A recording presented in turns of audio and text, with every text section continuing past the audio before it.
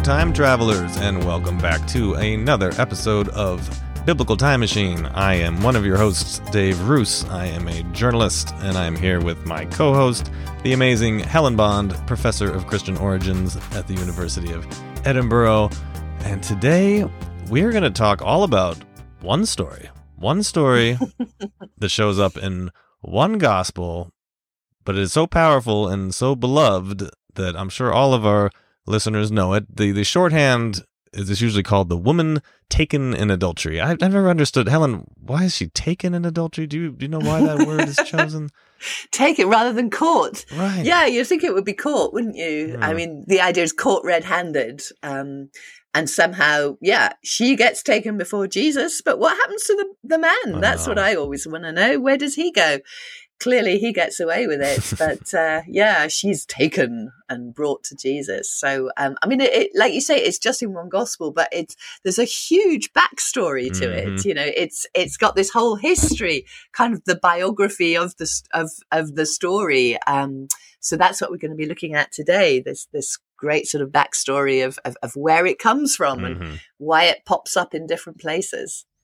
So we have a wonderful guest, Jennifer Knudst. She is a professor of religious studies at Duke University. I try to get I went to Duke, so I try to get as many people from Duke as possible because they give me a refund on my tuition. Every time I have one of the guests, I get $6 back from the billions of dollars that my poor parents had to pay for me to go there. But Jennifer Knudst, she wrote a book with another scholar named Tommy Wasserman, and their book is called To Cast the First Stone, The Transmission of a Gospel Story. So that phrase, who we kind of paraphrase it as kind of whoever among you, is sinless can cast the first stone, can be the first one to punish this woman. It's a very famous phrase. And like you said, her and Tommy, Jennifer and Tommy, traced back the history of this story, where it first showed up, where it didn't show up, which is kind of the big question. Why is it not included in some of the earliest manuscripts of the Gospel of John? And they have some intriguing theories. So it's a great detective story, isn't it? It is. It's like a literary detective story, and we have some pretty good theories as to what happened. So, well, before we get to the conversation, I just wanted to thank all the members of the Time Travelers Club. Those are the folks who have subscribed to the podcast and give us some money every month to support what we do here. Thank you so much.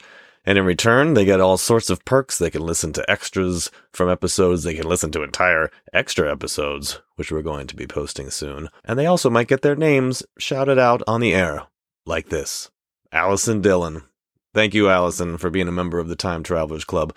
Allison sent Helen and I a really nice note the other day and made us feel all warm and fuzzy. So thanks, Allison. Thanks to the other members of the Time Travelers Club. And if you want to join them, just go to the episode description below and click on the link. Now let's get to our conversation with Jennifer Knudst about the woman taken in adultery.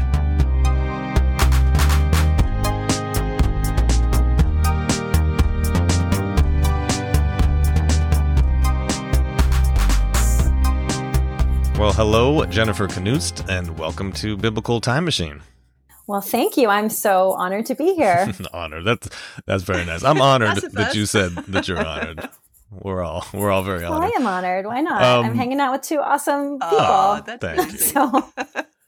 So I'm sure our listeners are familiar with the story that we're talking about today, but if you wouldn't mind giving us, how is the story of the woman taken in adultery kind of usually told and translated in modern versions of the Gospel of John? How does it go? So a woman is brought before Jesus by some leaders. Sometimes they're called scribes and Pharisees. Some in the Codex Bezae, they're called the Jews, but let's just call them some leaders of the community. Bring a woman and say to Jesus, this woman was caught in the very act of adultery. In the law of Moses, it says we should stone such women. What do you say? And rather than replying, Jesus bends down and writes or scribbles something on the ground. And the men are still standing there, and they look up, or Jesus looks up and says, well, whoever's without sin, throw the first stone. And then they leave one by one while Jesus is bending down still. And then he looks up and he says to the woman, has no one condemned you? And she says, no one, Lord. And he says, go and sin no more. That's sort of the basic plot line. There's a lot of other details that different versions put in, but that's like the basic thing. You got to have Jesus writing on the ground. You've got to have a contest between one set of leaders and Jesus around interpretation of Mosaic law. And you've got to have the woman say, no one, Lord, and Jesus to say, go and sin no more. All right. Yeah. Well, I mean, I personally find the story to be very powerful. I mean, I assume that you probably feel the same way. I mean, why do you think this story has resonated so much with Christians, any readers of the New Testament over all these centuries that has been interpreted and reinterpreted, and it features in art and all these things? Why does it have that staying power? Well, I think one of the reasons it has so much staying power is because it has so many gaps. Like there's so many details that are left open that readers or listeners are invited to fill in. What did Jesus write on the ground? Who is this woman? What did she do? Actually, I think those questions why did the men leave? Were they convicted of their sin and they felt bad, or were they just, so there's so many questions that the story raises that it doesn't answer. And those kinds of stories that raise questions that don't have answers are wonderful in terms of exercising readers' imaginations about what's possible. So I think that's one important reason why the story has been so resonant over time. And I think another reason, and often this comes up in interpretations across the board throughout history, is the example of Jesus showing mercy. It seems like the basic logic of the story is, if Jesus could forgive even this woman, Jesus could forgive anyone. Yeah. And these kinds of examples of Jesus being extremely merciful are well loved throughout the Christian tradition. And it's, of course, not the only example of this, but it's one that's particularly well loved over time. In terms of my own reaction to the story, I think I also loved it when I started the project, but the more I thought about it, the more I didn't like it. Is that wrong? I mean, I just don't like the fact that the woman is silent and that she's just a ground upon which Jesus and these leaders discuss the question of Mosaic law and how it should be interpreted. As women, we are so often the ground upon which men decide what laws there should be on the books. And I don't find that to be a particularly life-giving position to have in the world. So as much as I want to believe or embrace a God who is all merciful, the fact that the men who are making the decisions about what mercy is and what justice is in this story is a problem, I think. And I would like to see that. And there's no sign of the man that she's committing adultery with either. Exactly. I mean, it's entirely her problem. So, that's right. And as you know, Helen, that's actually not okay. Legally speaking, if we were really going to accuse the woman of adultery, and we caught her in the very act, her partner should be there, according to Mosaic law. So that already the Mosaic law is being violated in the context of the story, even though that remains unmentioned in the story as it comes down to us. But that's such a powerful, powerful saying of Jesus, though, too, isn't it? I mean, whoever's without sin cast the first stone. I mean, it's one of those things that's just come into, everyday life as one of those kind of a proverb, even if people have forgotten the original setting for it. Oh, I know. I agree. That is a terrific saying. I completely love that saying. And you're absolutely right. It appears everywhere. I start to cast the first stone with Tommy. It's in this awesome Seamus Heaney poem, which you probably know from his Bog poems. No, I don't. No. Yeah, it's, he refers to it. He refers to the, Danish woman that they found in the bog who, was killed, or probably in some kind of communal process. He connects that body to the women tarred and feathered for fraternizing with British soldiers during the Troubles. And you have to know that the story really well to get that's what he's doing. But precisely, it's this question of how judgy are you going to be, and how forgiving are you going to be, and who do you think you are to make these kinds of judgments anyway? Well, so this is obviously this powerful story that is rung down through the centuries, but it only appears in one of the Gospels, right? I mean, is it weird? Is it unusual in the New Testament for, you know, a story that has become so central to really only appear once, or does that happen a lot? Well, it certainly happens with other famous stories, primarily the infancy narrative, Sure. right? So I don't know about you, but, you know, I grew up with Christmas pageants that have shepherds and magi. And We all do. yeah, right. So like the shepherds are only in Luke and the magi are only in Matthew. So it's not unusual for stories that are really well loved to be specific to one gospel, I think. You know, Helen knows as much about this as I do, but I mean, I don't think that part is unusual. One thing that's worth noting is that the story of the woman taken in adultery is also placed in the Gospel of Luke in a set of Gospels that are Gospel books associated with southern Italy that probably were copied from an 8th century exemplar. There used to be maybe there still is, I think it's wrong, so people should get over it, but there used to be a theory that this story was originally in Luke and then somehow fell out. I think that's wrong. I mean, for a lot of reasons that are probably too detailed to go into for a podcast. I think what happened was the story got brought into Luke from a lectionary. And what are lectionaries? Lectionaries are Gospels that are rearranged so that they're the readings for the day or for the week, right? So in the Greek Orthodox tradition, the reading for Pentecost jumped from John 7:52 to John 8:12, so that the story was omitted. And so that affected how the lectionary appeared, right? Because if you're going to put gospel stories in the order of which they're read, the story of the woman taken in adultery is dropping out because you have to put 7:52 to 8:12. So what then happens if you're trying to reconstruct a continuous text gospel and all you have is a lectionary is you have to figure out where to stick these pieces that are from another day. Does that make sense? I think so. So it seems that you get this rearrangement of stories. That seems to be the best hypothesis Tommy Wasserman and I came up with of how we end up with the story of the woman taken in adultery in Luke. Maybe this is too technical. I'm sorry. You can edit it out if it is. But there's a beautiful chart in Chris Keith's book on the story of the woman taken in adultery, where he shows all of the different places where the story of the woman taken in adultery appears in the manuscript tradition. And so I call that to everyone's attention. Like, that's a great book. And you can see there that Luke is pretty unusual, but it does appear in this particular family of manuscripts. So just to back up a little bit then, so there is evidence, isn't there? I mean, what kind of evidence is there that the woman taken in adultery isn't in every manuscript version of John? And we had some manuscripts without that story, don't we? Yeah, absolutely. In fact, we have, from the perspective of modern textual criticism, all of the most important manuscripts don't have it. Right.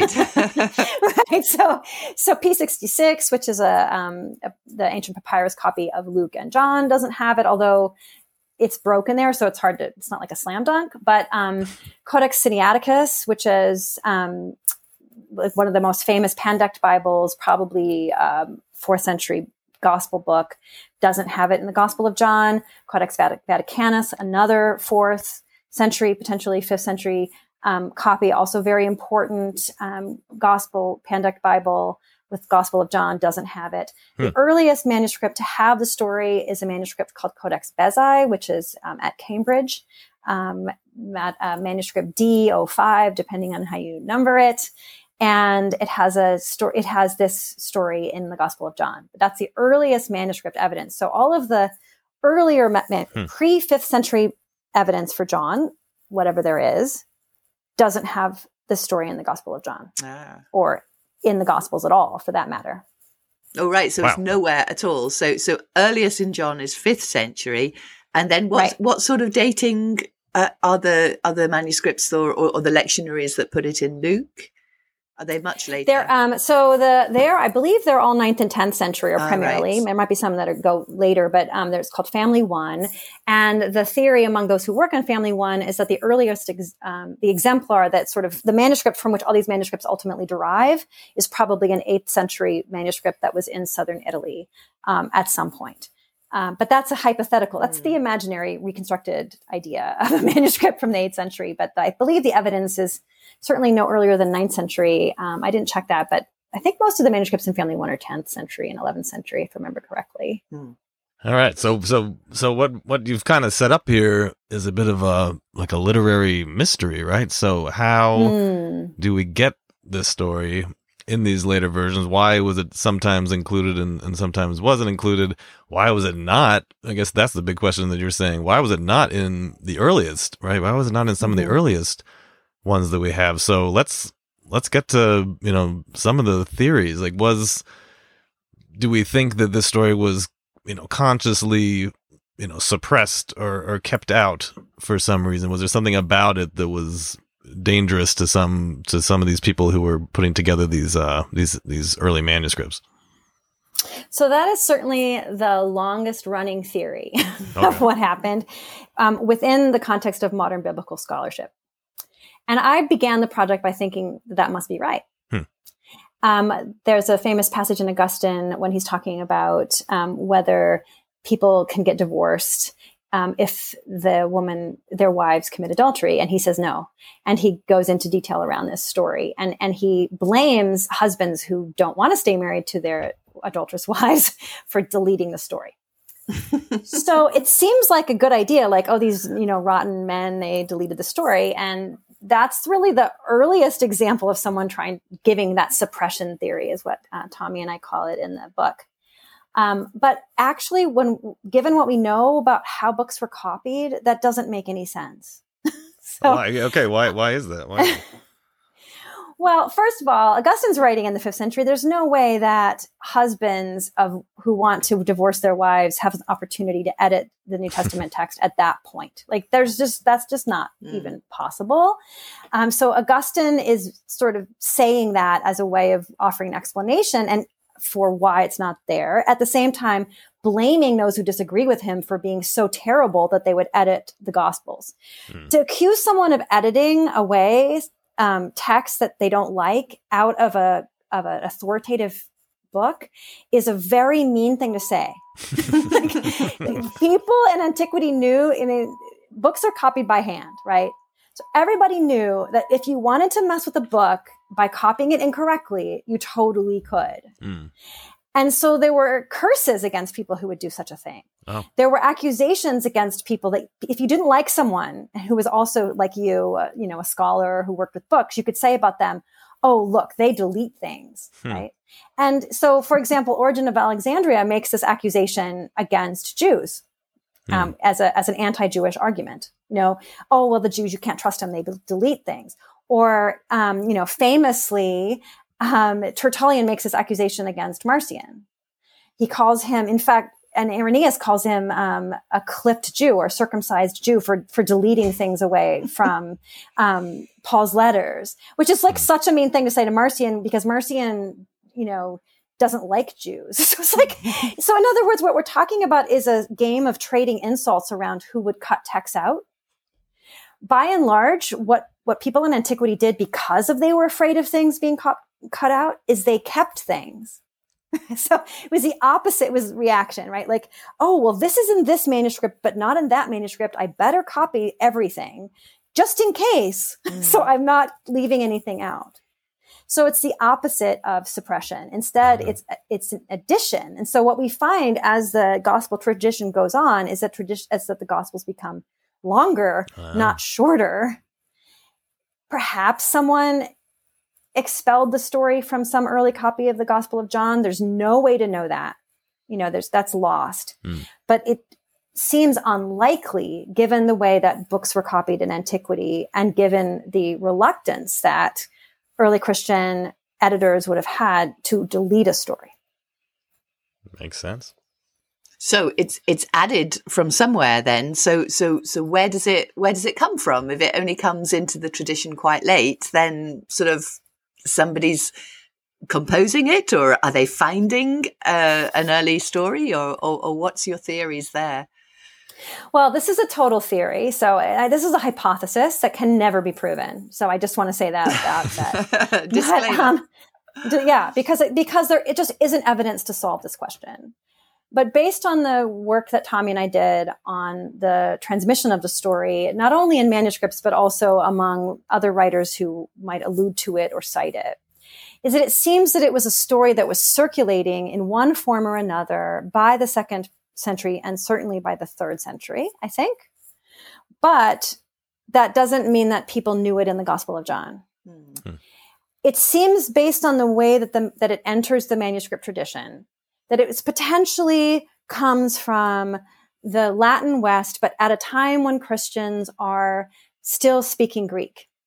The majority of Christians in the Latin West who were Christian were Greek-speaking immigrants from somewhere else, or their families were.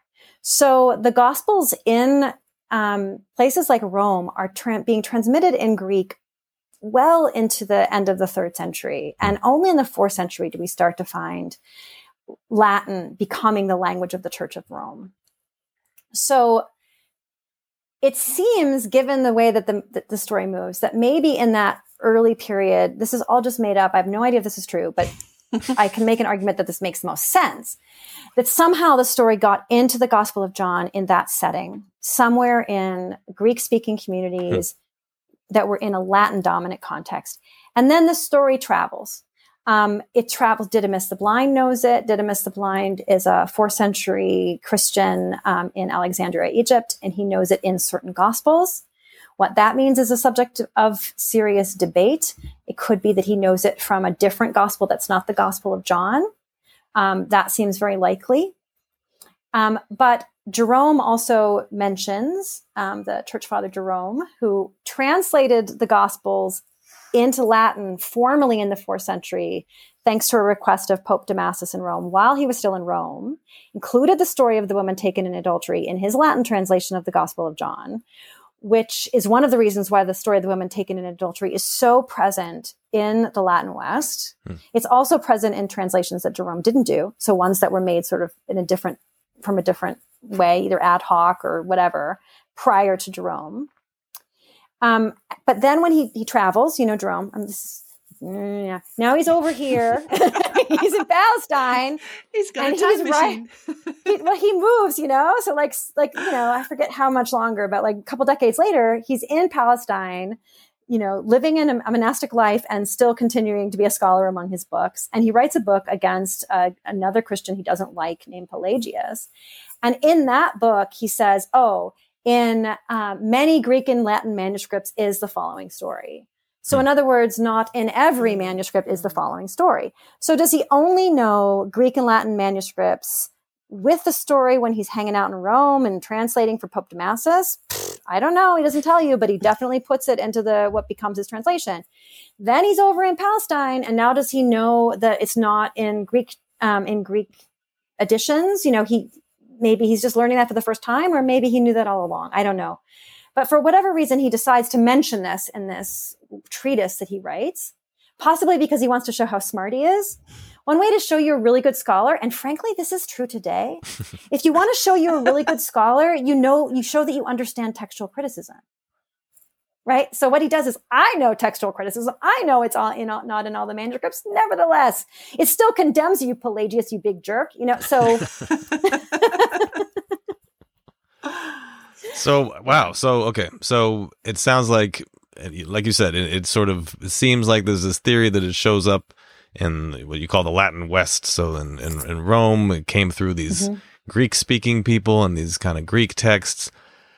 What is one of the takeaways, from all of this research that you've done and probably just within your field in general? What was an important takeaway for our listeners about kind of the nature of this thing that we call the Bible? Like, we think of it as a fixed canon. We think of it as ancient and never changing. What is the lesson we should be learning from this story, even in particular? Well, I'm going to borrow a term that David Brackey uses called scriptural practices. And it seems to me that one helpful way to think about what happens with gospel stories and other texts that become important in the Christian tradition is that those who revere these stories, who hold these books to be authoritative, engage in practices related to their scriptures. And those practices exceed whatever is in a book. And they always have, and I think they always will. Everything from, the example of the Christmas pageants when I was growing up, that is a scriptural practice where, we have the kids dress up as shepherds and magi at the same time, and we celebrate that at Christmas. this has always been the case that different Christian communities have engaged in practices with those books and stories that they consider to be authoritative. And those practices always exceed whatever is in a book. And there's never been a moment that that's not the case. And the story really shows that beautifully. One of the things that Tommy and I discovered together was that this story was not excluded from the Greek tradition. If you go read older, or even not even that old, something like Bruce Metzger's textual commentary on the New Testament, you'll find a statement about how the story was never really known in Greek, because there's no citation of it between Didymus the Blind and Eusebius Zigabanus in the 12th century. And that's true. If you look to scholarly literature, you're not going to find a citation of the story in Greek literature between the 4th and the 12th century. But that doesn't mean the story wasn't there. And how do Tommy and I know that? Because the story gets featured in these little summaries, these little chapter summaries that were affixed to as prefaces to, or sometimes as appendices to the Gospels. And the story was added as a chapter in the system. So why do you need to have a chapter, a list of a story that, concerning the woman taken in adultery? If you don't want to read the story, if you don't care about the story, you wouldn't put it there. And so we already find a running title head like that in an 8th century copy in Greek. So if we extend our scope of vision so that we're not only thinking about what scholars say, but we're thinking about what people do. It seems like this story was very much a part of what people did, just as it remains today to be a generative story about what people did or thought Jesus did, whatever the textual tradition may or may not have been. There's so many examples of this. Like sometimes I'll ask my students, what's the name of Mary's mom? And about like those who were raised Christian, Protestant or Catholic or Greek Orthodox, whatever, they all know Anna. I'm like, well, how do you know that? It's not in the Gospels. There's always traditions that exceed what's in gospel books that people know. And up until the invention of modern textual criticism, really in the 19th century, this story was in the European biblical tradition as it was received, because thank you, Jerome, and also thank you, 5th century forms of the Roman stational liturgy, which put it, on the third Saturday of Lent or whatever. So in other words, people didn't question whether this was in the Gospel of John until the modern period. So if this story is sort of floating around in the earliest period, and then it gets sort of attached to John in a few manuscripts and occasionally to Luke, why John? What is it about John, and why here? Why this bit? It could have been, like you say, it could have been anywhere really. It could have been tagged on the end, or is there a particular reason why it ends up here? And why in John? Well, you should really have Chris Keith on this show, because he has the best answer to that question, right? Well, I was wondering if you were going to say something similar. Well, his theory is that the story becomes important and is attractive because it presents a literate Jesus, right? Because Jesus writes on the ground. And so among those who wanted Jesus to be fully literate, it affirms that view of Jesus. And I think that's a very good hypothesis. I find that to be excellent. And I'm grateful to Chris Keith for presenting that hypothesis. I think that's possible. Reason why, I think that also the fact that the story maybe was already well loved enough that it had to get put somewhere. And why John? Well, it fits really well. It's put in the temple discourse in John. That seems to be important. It fits well. It answers the question of whether Jesus has the right to judge. I think it's Goodspeed who made that argument. And I think that's also a good reason to put it in John. Who can judge? Well, Jesus can. So who the heck are you? And in the Codex Bezae version, where the men who are in the competition with Jesus are described as Jews, it really fits in John, right? Because John has this strange controversies with the Jews, whoever the heck they are, all the time. The Jews, what's Jews? Jesus is Jewish. So what are you talking about? But, so then it fits even better in John. It also fits really well in John in the sense that Jesus is the Logos in John. Yeah. And so if Jesus is the Logos who, actually writes, who knows everything and all, who's the pre-existent Word who sustains the universe, what a great story this is, where Jesus writes on the ground and can see inside the consciences and the personhood of the men who bring the woman, which is in the Greek tradition is one of the additions to the story, that the men provoked by their consciences begin to leave one by one, beginning with the eldest. And a final reason that I know Chris disagrees with me on this one, but whatever, I'm allowed to have my idea.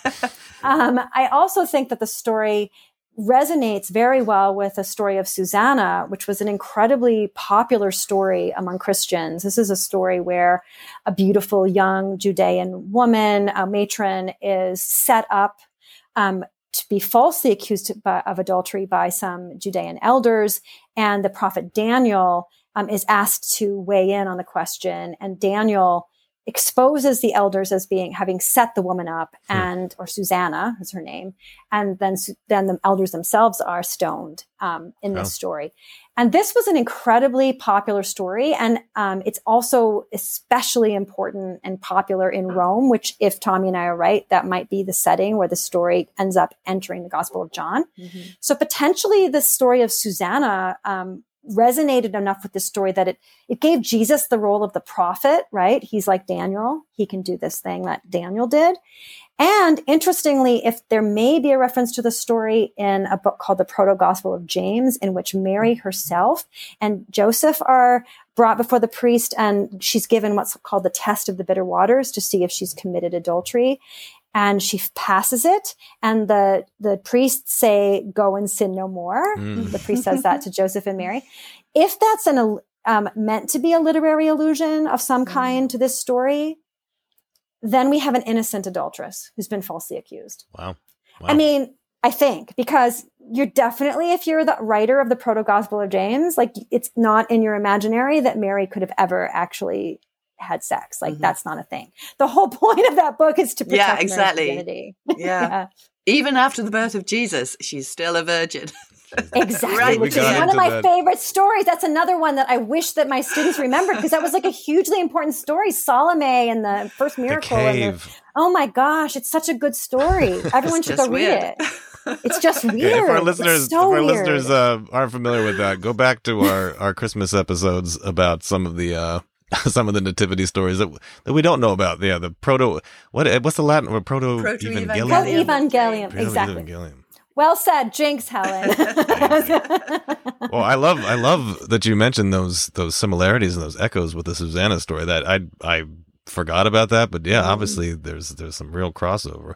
Yeah. Well, all right, I want to dig into some sort of related questions, and if you don't know this type of history, then you can say it, but the stoning part, like, I think everybody, and if you've seen Life of Brian, I think that's the part where we get most of our stoning references from. But do we think this was a real thing? Obviously, the Old Testament has, the punishment for adultery is you will be stoned. Do we have any proof that was carried out on a regular basis, or if at all? The quick answer is no. No. There's absolutely no evidence that anybody was ever stoned for adultery. Yeah. All we have is, like you said, in Leviticus, we have, or is it Deuteronomy, excuse me, that this law, right? And law is prescriptive, not descriptive. So, that's one point. Like, before I was at Duke, I was at Boston University, and the speed limit on the Massachusetts Turnpike is 65 miles an hour. And I can guarantee you that nobody ever has driven on the Massachusetts Turnpike at 65 miles per hour. Everyone goes at least 70. Like, that's just not even possible. If you went 65, somebody would rear end. I mean, hit you from behind, like, so that's just not a thing. Like, so my point is that what is said in law and what is done or don't necessarily match. And then the other point that's important is that at the point in which the story is being told, the, Jewish leaders who, might have some kind of legal rights within their own communities. They did. I mean, Romans didn't impose Roman law on non-Roman citizens. Nevertheless, Jews, wherever they were living under Roman rule, didn't have the right of capital punishment anyway. So they couldn't have stoned anyone if they'd wanted to. Can be so terrible. I don't underestimate the possibility of, terrible people doing terrible things like stoning. I mean, maybe that happened. There's no evidence of it, and it was illegal for anyone to do it during the Roman period. Stoning was not a Roman punishment, and Romans were the only one who could kill people. And Romans were really good at killing people. I mean, hence we have a crucified Jesus. It's not a problem. Like, we know they did engage in capital punishment. They chopped off the heads of Roman citizens. They burned people alive. They, whatever. We don't have to go into that depressing topic. Another important point is that in terms of rabbinic literature, the rabbis also didn't recommend stoning. In rabbinic literature, again, prescriptive, not descriptive. Strangling is like, well, if you're going to do something, strangling. Oh, okay. Now let's go to what Roman law says, because adultery was, if you were a Roman citizen woman and you were caught committing adultery by your father in the very act, your father could kill you. Now, the Emperor Augustus had that law that it's called the Augustan marriage legislation, and as a piece of that law, he made that possible. You could kill your daughter if you caught her in the act of adultery. How often would that happen? I don't know. Because it is very specific. Like, you have to be caught in the act. It's not like you heard from somebody. Like, Exactly. You had to actually catch the woman. And it's the same if you think in the Susanna story, the setup there is that the elders say that they caught Susanna in the act of adultery and they drag Susanna in front, right? So there's no doubt. So there's no doubt. So you have to catch the person, in the very act. Let's take a step back from the law and think about what the implications of these laws are. If you were a free woman, whatever your status, whether you're a Judean free woman, you live in Alexandria, you're an Alexandrian free woman, you're a Roman free woman, adultery was heavily censored for women. Free women were property of their fathers until they were the property of their husbands. And free women should not be having babies with other people, other men. This is the problem. Yeah. If you're a free man in any of these settings, legally, there's no censure for you. You can commit adultery. By committing adultery, I mean, you have sexual access to slaves if you're wealthy enough to have enslaved persons in your household. You have sexual access to prostitutes if you want. Prostitution was legal and taxed in the Roman world. And adultery for men was censured. For free men was censured morally. Like, you'll read Greek and Roman moralists as well as Christians who are like, don't mention commit adultery. But in terms of the law, no. I don't know if that really answers the question, but I think what it does do is highlight the different theories of what sexual morality might be is very much tied to not only gender, but also status. And that not everyone had access to the appearance of sexual morality, whatever their sexual behavior was. And also that across the board, women were generally considered to be the property of men. Well, was that one of the theories, or is that still one of the theories that people throw around as to why maybe the story was suppressed? Is there a theory that, maybe Jesus went one step too far by forgiving an adulteress, because isn't that the worst possible thing? Do you know what's so weird is that nobody in antiquity said that? I mean, nobody in the medieval period, I should say, because they're really, late antiquity as well. In fact, Didymus the Blind, who's our first, Christian scholar to explicitly cite this story, uses it as an example to shame bishops who aren't forgiving. In other words, in the imaginary version, as Didymus tells the story, the bishops are supposed to be like Jesus, and they're supposed to forgive. And there's a similar message that's taken from the story in another book called the Didascalia Apostolorum, which is a 3rd century book of Christian instruction, in which the message taken from the story is that we ought to be exceptionally merciful, not don't show mercy. This is the step too far. Sure.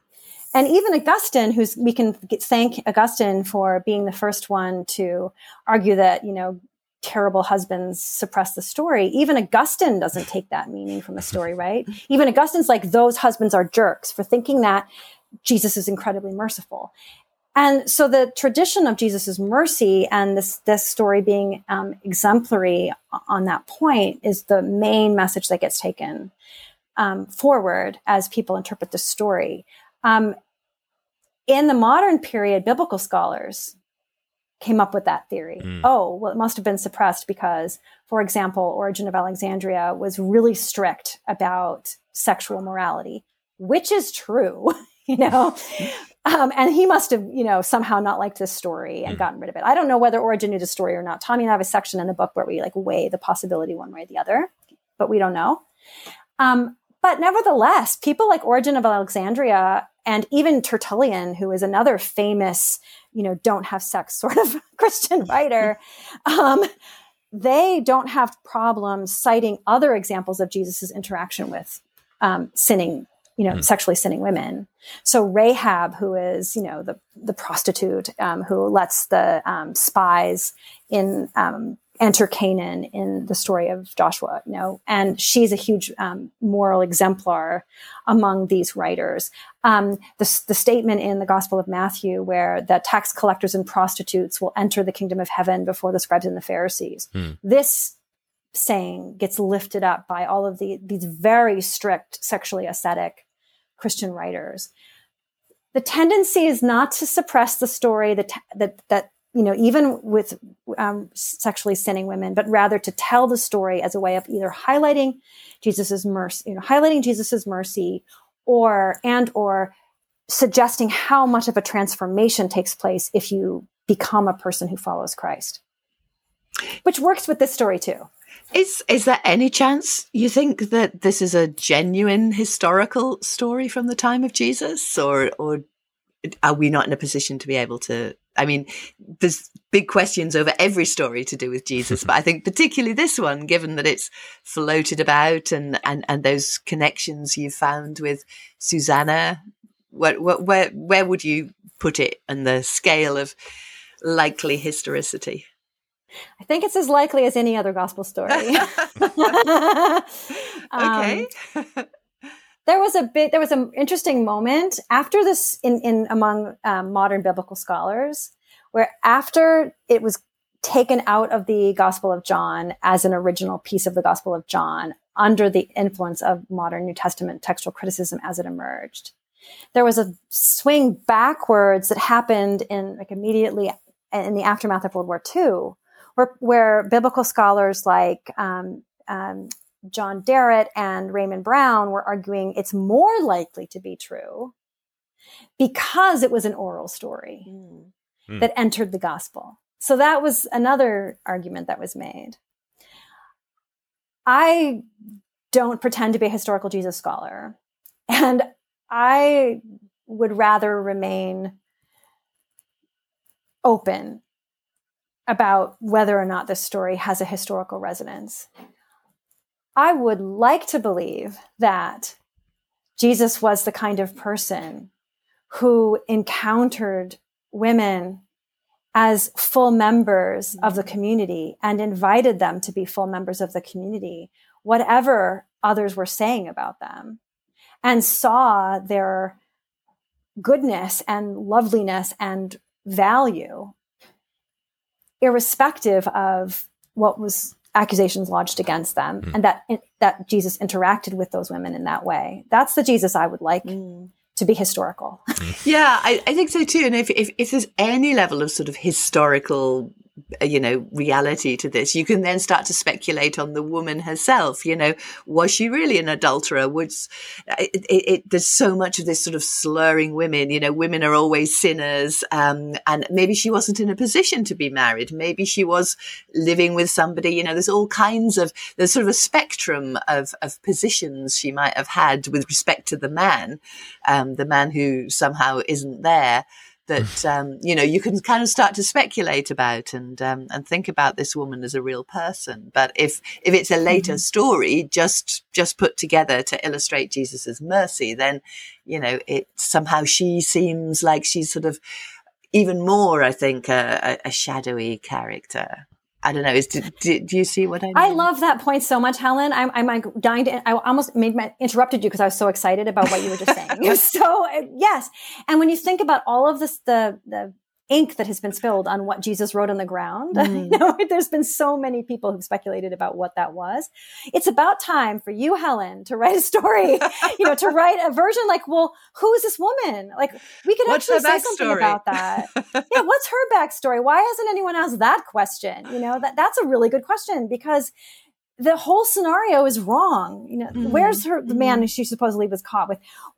Given what we've just described around the laws around adultery, wherever this story is being told, who is this woman? And why isn't anyone asking her what her opinion is and what her experience is? And I would like to imagine a Jesus who would have asked her that question and didn't just, like, after he said, go and sin no more, she was like, well, actually, Jesus, I have some things I'd like to say. It's not sin. Exactly. Like, do you understand? Like, this is what my actual husband is, or this is why I'm not actually married, or this is what my father did to me. Like, come on. Yeah. Well, before we let you go, we do have an offer for you, and I want you to think about this seriously. Not a lot of people know this. We have a functioning time machine that the podcast is called Biblical Time Machine. We like to joke that it's just a metaphor. No, we do have an actual time machine. So what we would like to know is if we're going to give you an opportunity to use a time machine, and it is very expensive. It costs, I don't want to even get into it. Where would you want to go? Is there a particular place and a time that you would want to go to see for yourself what was actually going on in biblical times? Wow. I wish I had known about this question in advance. I'm sorry. We should have told you. All right. I want to be at the empty tomb. Oh. I want to be hanging out with the women at the empty tomb. I want to meet that angel, if there, there's an angel there. I want to understand with them what that event of coming to the perception that Jesus has risen from the dead was like, and how that changed them. And then I want to run with them to the male disciples and have them dismiss me with the knowledge I have now. So be like, dudes, yeah, no. Perfect. Yeah, that's a great answer. Well, Jennifer, thank you so much. I hope our listeners walk away with an appreciation of, like you said, the engagement of people with the text and just how the history of these texts is about communities and people wanting, kind of holding on to the stories that they like and making sure that they get in there. And sometimes they're not in there. But, what we have now is a product of centuries of this interaction with all these different texts, all these different versions. And it doesn't make the story any less powerful, but it does add a lot of depth and complexity to its history. But thank you so much for being with us. Thank you, Helen. Thank you to our listeners. And we will see you on the next episode of Biblical Time Machine. Bye. Bye.